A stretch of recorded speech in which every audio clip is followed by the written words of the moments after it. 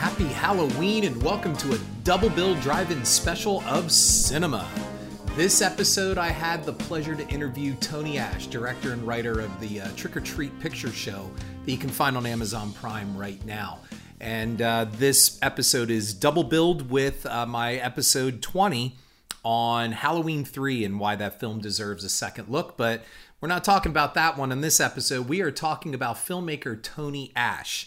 And Tony sent me a screener of his film, The Trick or Treat picture show, asking if I would review it.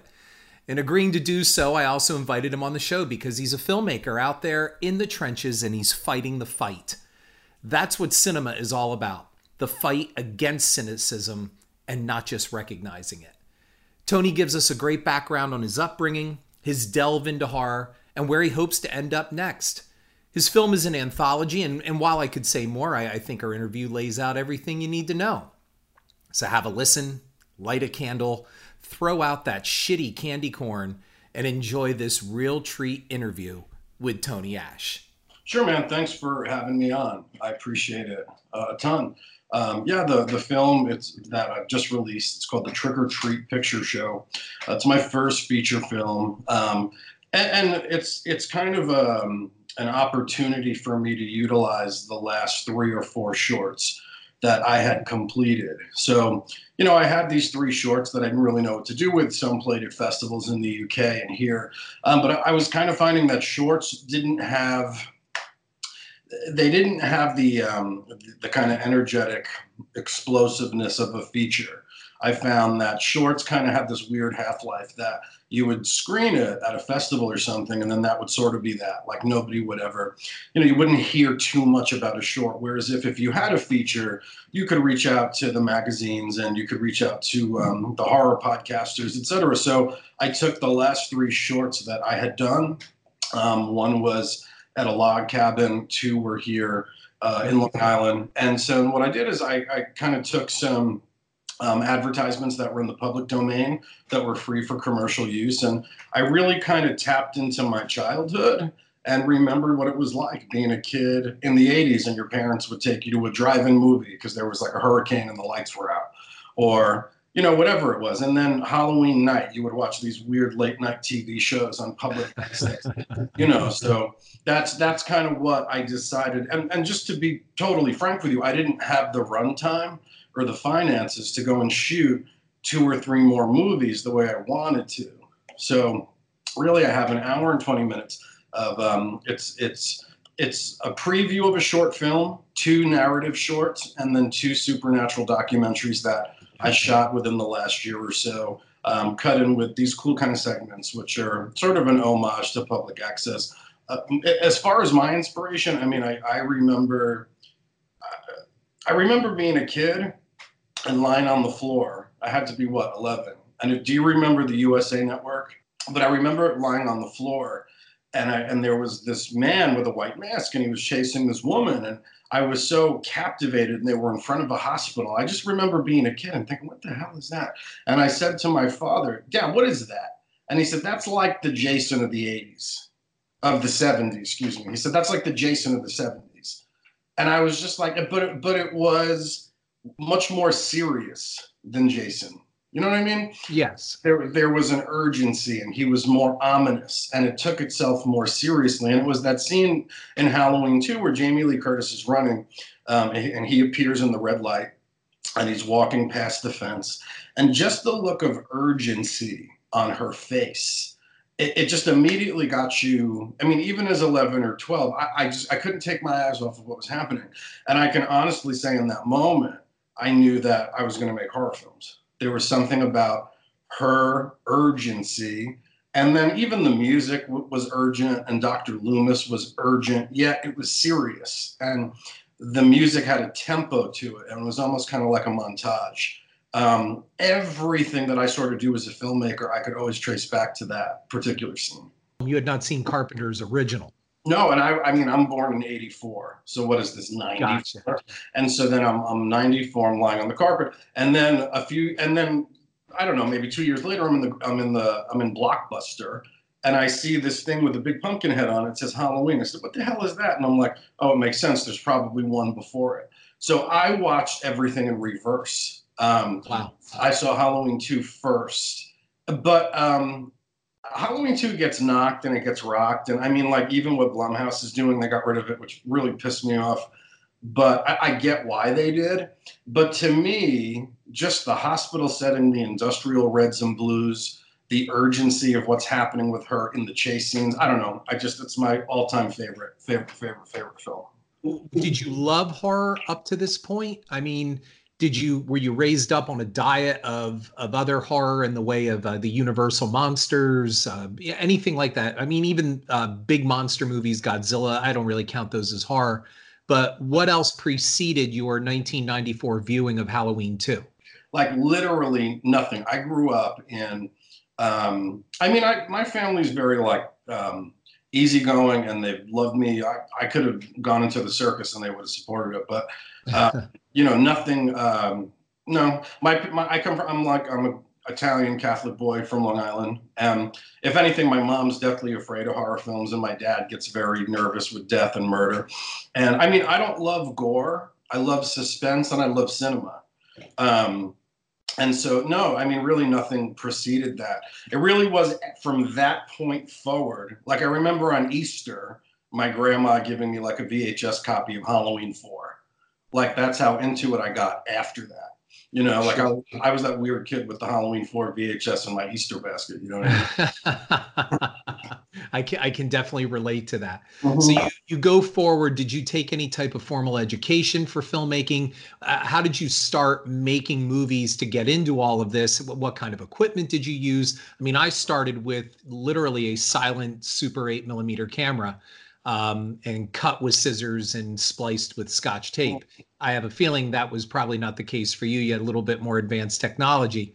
So what did you start with and how did you get down the road and what led all the way up to the film that we're going to be discussing? I'm jealous that you actually got to cut film. It's something I want to do. What happened? Well, I went to Hofstra and then I studied speech communication and mass communication, film studies as a minor, but no, I never went to film school. I'm completely self-taught. As a matter of fact, I think when you're a filmmaker, it's really important to be versed in something else also that can benefit your film. So I'm also a clinical psychotherapist. Wow. And I have a practice, and this is going to sound so lame and cheesy, but I don't care because it's the truth. Like Halloween, the Dr. Loomis character really like made me want to go study mental health and like, what makes people do these terrible things. And that character, like everything in my life right now, you can really take back to Halloween. Kind of traumas I've been through and overcame and survived. Like I think of Jamie Lee Curtis and my choice to work in mental health. When I started making films, the first film I made was in 2007. I don't even have a copy of it, and that's okay because I don't want one. I was in a very dark place spiritually at the time, and I was kind of angry at God. And I made this very exorcist-y kind of film, and plus it didn't come out right. I didn't know what I was doing. But I mean, I learned how to pull a crew together and get I shot I made a whole feature film. It took 9 months, but I was angry at God for some very personal reasons, and like I'm so mended in my spirituality. And one of the things that I do want to talk about too is, I think there are two kinds of horror fans. There are horror fans who celebrate evil and darkness, and then there are horror fans who celebrate the spirit of survivorship and like the festive fun of autumn. At this point, the only reason I'll make a horror film ever is to inspire people to survive and overcome. Same reason I'm a psychotherapist. You'll never see anything satanic in my movies. I'll never celebrate darkness. My movies are always kind of about how light always beats darkness. Darkness is contingent on light. You can't have darkness unless light is not present. It's a byproduct of light not being there. It's not real.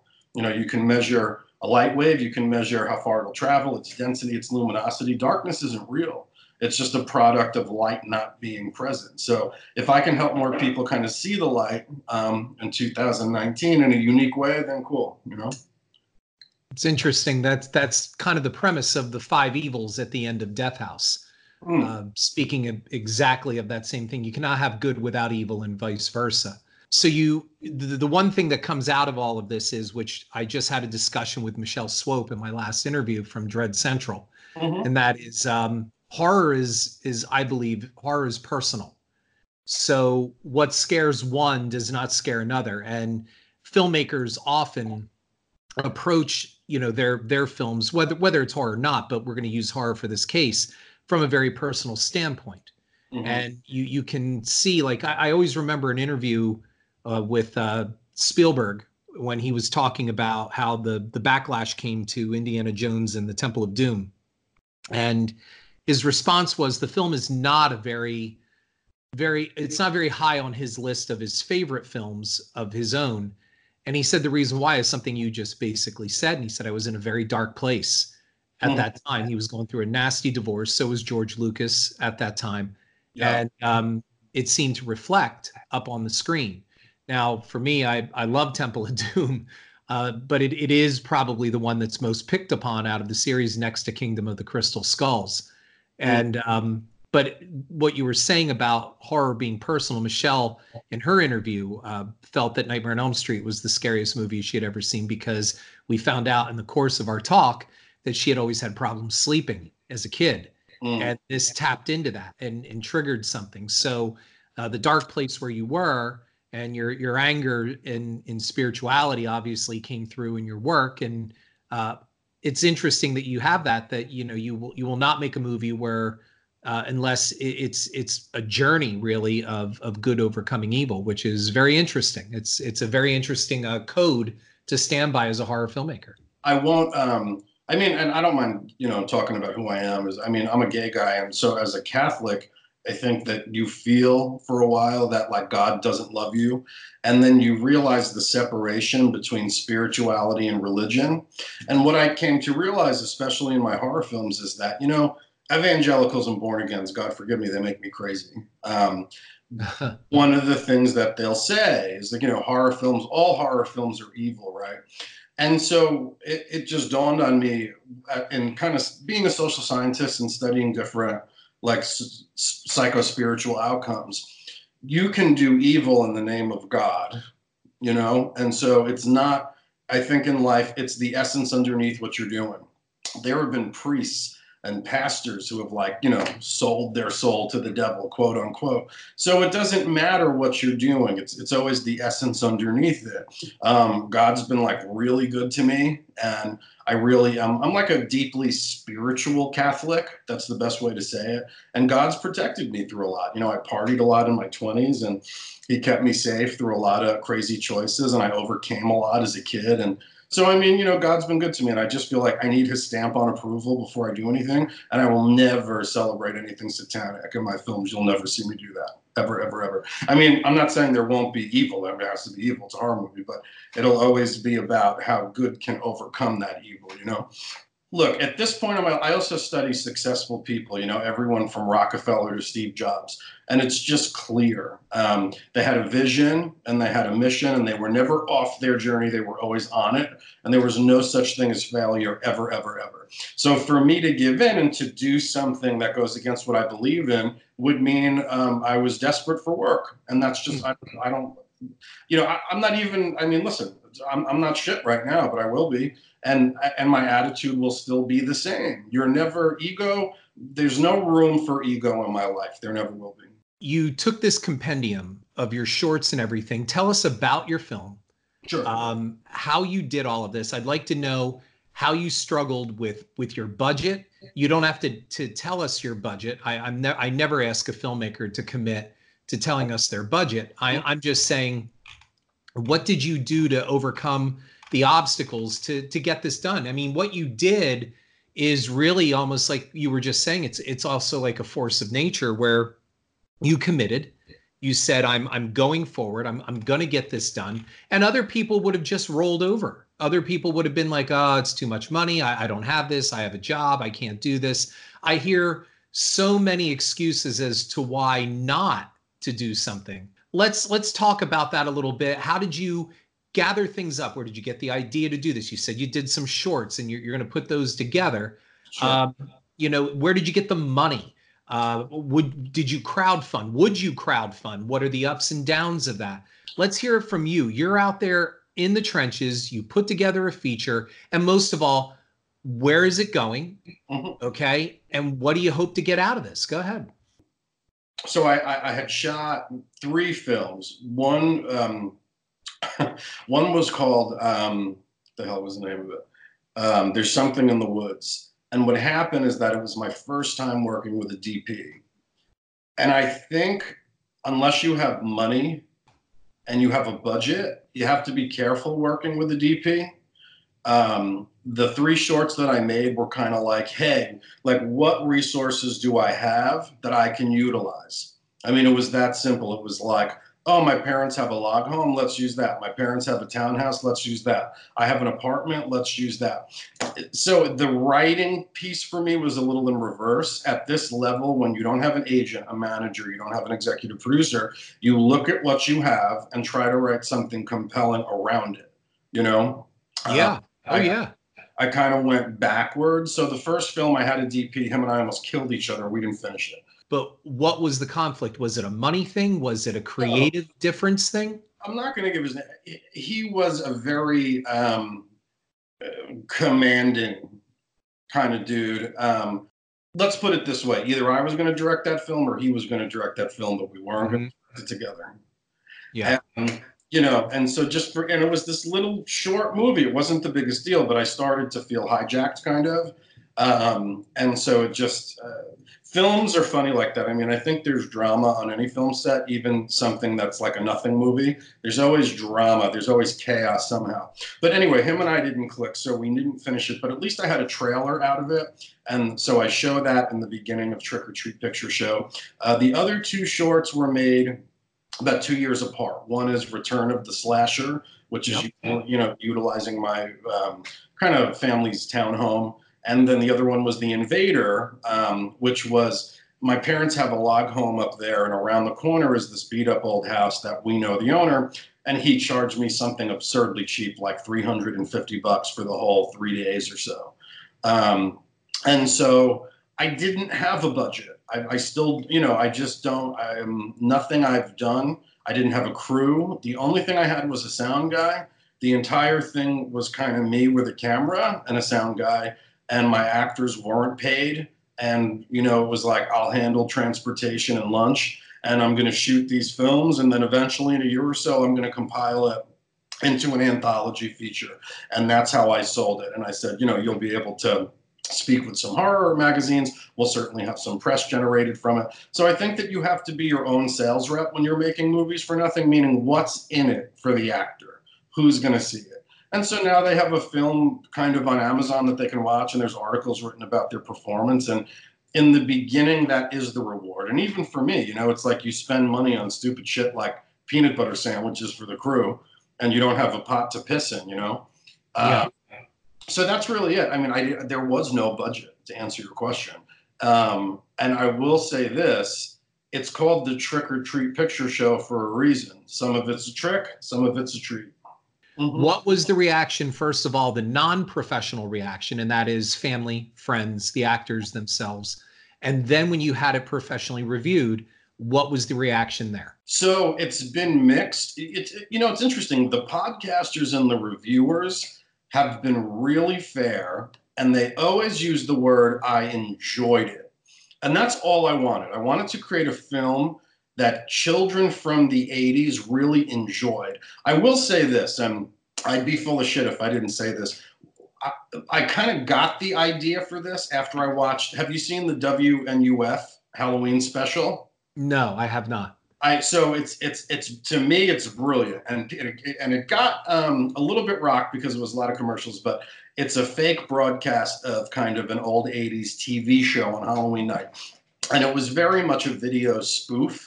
But they really recreated an experience, and I thought, well, it might be kind of cool to do that in a cinematic way with like a serious text.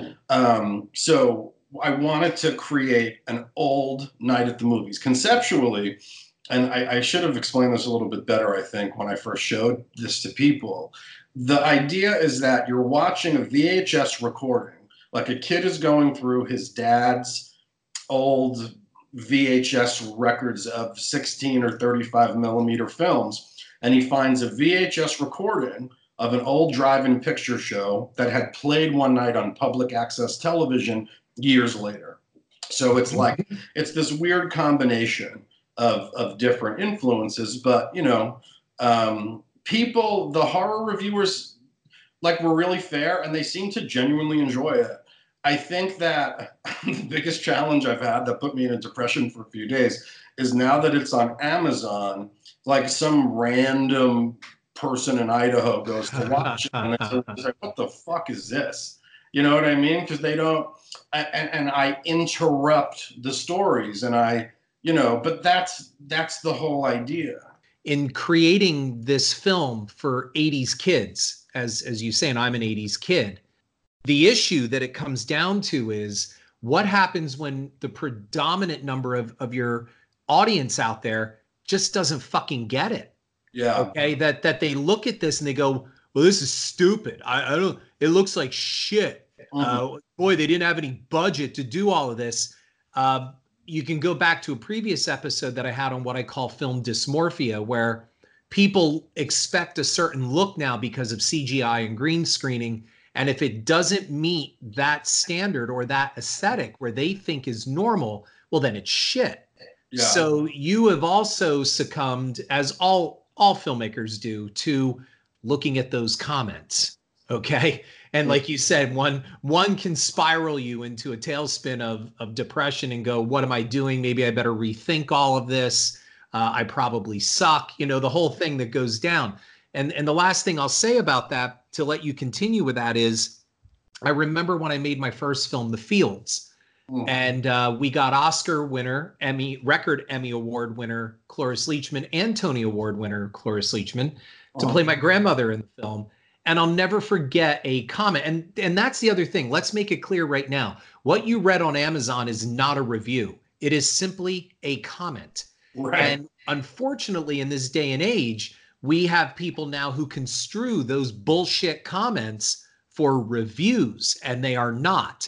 So this comment on IMDb said, you know, the movie's slow, nothing happens, which fine, that's okay. But then when they said, and that old lady that they got, she can't act. And it's like, well, I think the Academy might beg to differ with you. Yeah. And all those Emmys sitting in her house somewhere might be a signal that you're wrong. And right. And that's what I'm saying, that people don't get it. And you do have a generation now that doesn't understand. Like your father said to you, well, that was kind of like the 70s Jason with Michael Myers. Right. You have a generation that doesn't know that there was a Friday the 13th in 1980. That there was a Halloween back in the late 1970s that John Carpenter made. Many construe Rob Zombie's remake as the original Halloween. Yeah. So they've forgotten. We have a generation, or even now 2 generations, that don't know. And here's the deadlier part. They don't want to know. Here you are, you make this film for 80s kids, you put it up on Amazon with the intent to, what you are saying is just for people to enjoy. And you get that group of assholes that don't enjoy it. So let's talk about that real quick. How have you dealt with that as a filmmaker? You put your heart and soul into this. You've worked your ass off on it. Like you said, I can imagine you cashed in a lot of favors. You got friends to do stuff for you. And then somebody just who doesn't even know what you've been through, or probably doesn't even know how to make a movie at all, and probably doesn't know much about film, dismisses it as, this sucks. Go ahead. I think a good filmmaker will be emotionally in touch with all audiences, like in a universal way. And you'll never make everyone happy. So far, I can't say it's been a bad reception. It's really been a mixed reception. Like, I find that it's either I really love it, which are people who got it right away, or I find it's like, for example, one woman wrote, like, good production, but I don't know what I just watched. You know what I mean? Okay. Like I'll kind of take that. Like, okay. I mean, all right, you can find something good about it. And then, you know, if you go and you look at what these people are reviewing otherwise, they're complaining about like nylon American flags and baked beans on Amazon. Well, it's not. So, and then you'll go and look at other shit that they reviewed, and they'll have given Clown Massacre 5, like, 10 stars, and it was this like triumphant horror thing for them. So for me, then I'm like, well, I work so hard to make something cinematic. Like I'm really, really, really, really, really, really a stickler with things aesthetically having the 35 millimeter magic to them. And I think, I think I definitely accomplished that somewhere between 16 and 35 for this. And so then you have this thing that's intentionally cinematic, and then someone can go and rock your fucking movie, but go love a video about clowns. You know what I mean? That's like yes, like pure schlock. And so, John Lennon said it. He said the reason that most people hate something is because they don't understand what the artist intended, unless it's pure garbage. I mean, some movies are just not great. That happens too. But you know what? I don't say this, I really like my movie. Like if I made it for me and I can watch it and enjoy it, and it's not a traditional film, it's an experience. It's almost the kind of thing that, you're supposed to put on in the background at a Halloween party and then catch up with on Halloween night when it's raining and you want to light some candles and have some popcorn. And like for me, when I watch it, it makes me feel like the kid. It's that movie is supposed to be a time machine. I learned a lesson though about story. Some people felt confused by some of the narratives. And as a screenwriter, I've co-written 2 spec scripts where I really had the help of the seasoned screenwriter prior. And now, anything that you see in the Trick or Treat Picture Show, I wrote alone. And so the one thing that I, without a doubt, learned is I think there's a satisfaction that comes to the audience and a frustration that comes to the audience if they feel like your story didn't make sense to them somewhere along the way. And because this was so much more of like a time machine 80s experience where I just wanted to make kids like me feel like a kid again, maybe I could have focused on that a little bit more. But you know what? When you're running around with no money and it's just you and a camera, I feel like writing to those people, you fucking figure it out. Yeah. Yeah. Well, I can totally understand that.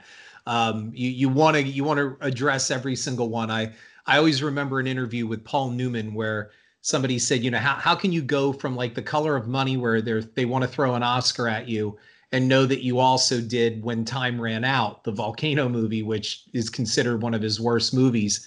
And his response was very simple. And he said, I just don't read the reviews, which means for good or bad. And I've learned that, especially now. Paul Newman didn't deal with the internet. I mean, back in his day, there were maybe 1,000 movie reviewers in the country. Now there are 1 million. And I use reviewer very loosely because these are just people with a computer and an interface, and they post whatever they want. And most of them have no idea what they're talking about. But you said something so valuable. When you go through Amazon or even IMDb for that matter, you're not reading reviews, you're reading satisfaction with a purchase testimonies. You know what I mean? You're meaning, did the person and so if you go into something thinking it's creep show and it's just different. But you know what? That's been the biggest reason that I think people haven't taken to it has been because of format. I've not had anyone say the movie sucks or you know what I mean? It's just been people feel jarred by being in the middle of a story and then an ad comes in. But listen, here in New York, and I don't know if you're familiar with them, a big inspiration for this movie was a place in Brooklyn called Nighthawk Cinema. I love Nighthawk Cinema. And some of the ads you see in the film play at Nighthawk. And like, you'll be in the middle of a movie and then all of a sudden it'll be like, okay, like go take a piss, go have some popcorn. Like I miss that so much and wanted to recreate that. But people were very much like, what the fuck? You know what I mean? Right. Like I was in the middle of that. I'll take that any day over your movie sucked. You know what I mean? Sure. Yeah, absolutely. And you make a great point with that. So you have it up on Amazon. It's on Prime Video. I think like 3.5 out of 5 right now, which is good. What's coming up next for you? What are your plans? And how do you want to get to the next level? And do you have a blueprint for that? It's so funny. I'll tell you a story. I went, I went to a film festival, right? And when I got there, it was very far removed, kind of in the middle of nowhere. And when I got there, they were only going to play one of my shorts. And it was one of those things where they're going to play your shorts, but they're not going to play it till like 1 a.m. when everyone goes home. You're all the way in like the middle of nowhere. And it was they had the cast there from Basket Case. This is not knocking anything or anyone, but it was a very dark, isolated, yesteryear kind of thing that I left feeling like here's what that experience showed me. I think you have two paths as a filmmaker, and I think that you have two goals. I'm so tempted to write something and like contact horror stars of yesteryear and go on Twitter and crowdfund. And then I feel like that brings you to a slew of like horror conventions and straight to video releases, or do you effort to do something smarter, to try to be a little bit more commercial, and to try to work with a production company? And it's really my dream to produce Friday night popcorn movies for the domestic market. And I'm dying to work with Danielle Harris and Ellie Cornell and like people I grew up with. And like, I'm dying to do that. Here are these stars that we all love. Here's a fresh idea that I'm going to make sort of vintage or at least filmic and cinematic. Can we raise $100,000, $200,000? And then I say, but I have a bigger goal, because sometimes when you use horror stars from yesterday, it stays in a very specific niche, despite how much even I'm a fan of it or love it. And I really, really, really want to have a picture in the theater. That's my goal. I have a spec script that I've been pitching for a few years and come pretty close to it. But being a nobody, it's very difficult. I don't have an agent. I don't have a manager. I don't have an attorney. I got to figure all that shit out. But that comes naturally as you evolve as a filmmaker, and that will happen when it's supposed to happen. Yes, it does. Yeah. I mean, but I have a spec script for a film that I genuinely believe to be a commercial hit. And other than that, I'm writing something else right now called Indian Summer, which is about a girl's parents dies, and she inherits their home on Fire Island, which is what we'll call Indian Island in the script. And this kind of vagrant hiding in a lighthouse comes after them, but with a lot of subtext and a lot of substance. I really want to focus on telling a good story after the critique of this one and telling a linear narrative. And then there's a part of me that wants to pick up my camera and go shoot like an alien film at my parents' log cabin, because I have it. But I don't know, like, when do you stop shooting just to shoot so you have something to show, Right.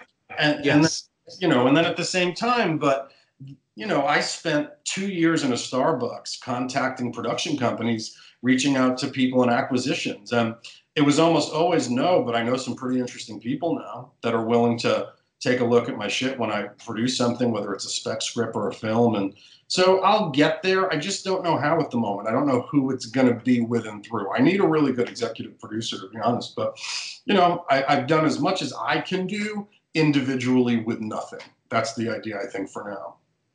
I think that is an excellent way to end this interview. You just nailed what I think a lot of indie filmmakers out there feel. I think you really expressed it in absolutely pristine terms of what you're trying to do and accomplish. And I'm impressed. Thank you so much for that. That's just a great way to close this up. Thanks, man. No, I appreciate that. I loved being here. I could do this for days. I want to thank you for being on the show. I really appreciate it. Tell us where we can find the Trick or Treat Picture Show, and what are the plans for it in release other than Amazon Home Video Prime, So please tell us where we can find this. So it's on Amazon Prime. You can find it on Amazon Prime in the US and in the UK. It's only available in those two countries. I think for what it was, it's perfect. Amazon is such a great venue for filmmakers of our generation in this position. I mean, when before could you make a movie with no money, promote it, have 30 articles written about it, and release it on your own, worldwide? So, Right. in that regard, I feel so grateful to kind of be on the map a little bit. And I think it takes time for a movie to grow. Especially a little bit of a movie like this. So I'm not going to do much more with it. I mean, again, I don't have a distributor for that. And, it's also on Vimeo on demand. So you can catch it either on Amazon, on your Fire Stick, your Fire TV, or on Vimeo on demand. And, I encourage people to reach out to me. Let me know what you think. If you loved it, message me. If you fucking hate it and you hate me, message me. Let me know. Well, let's hope you don't get too many of the latter. You know what? Fuck them. I'm a New Yorker. I can. Good for you. Well, Anthony, thank you so much for being on Cinema. Thanks, man. I appreciate that a ton. It was great to be here. Thank you for having me. Head on over to iTunes and give me a like and review. And if you want to read my cinema blog, you'll find it at horrorfuel.com/author/Harrison.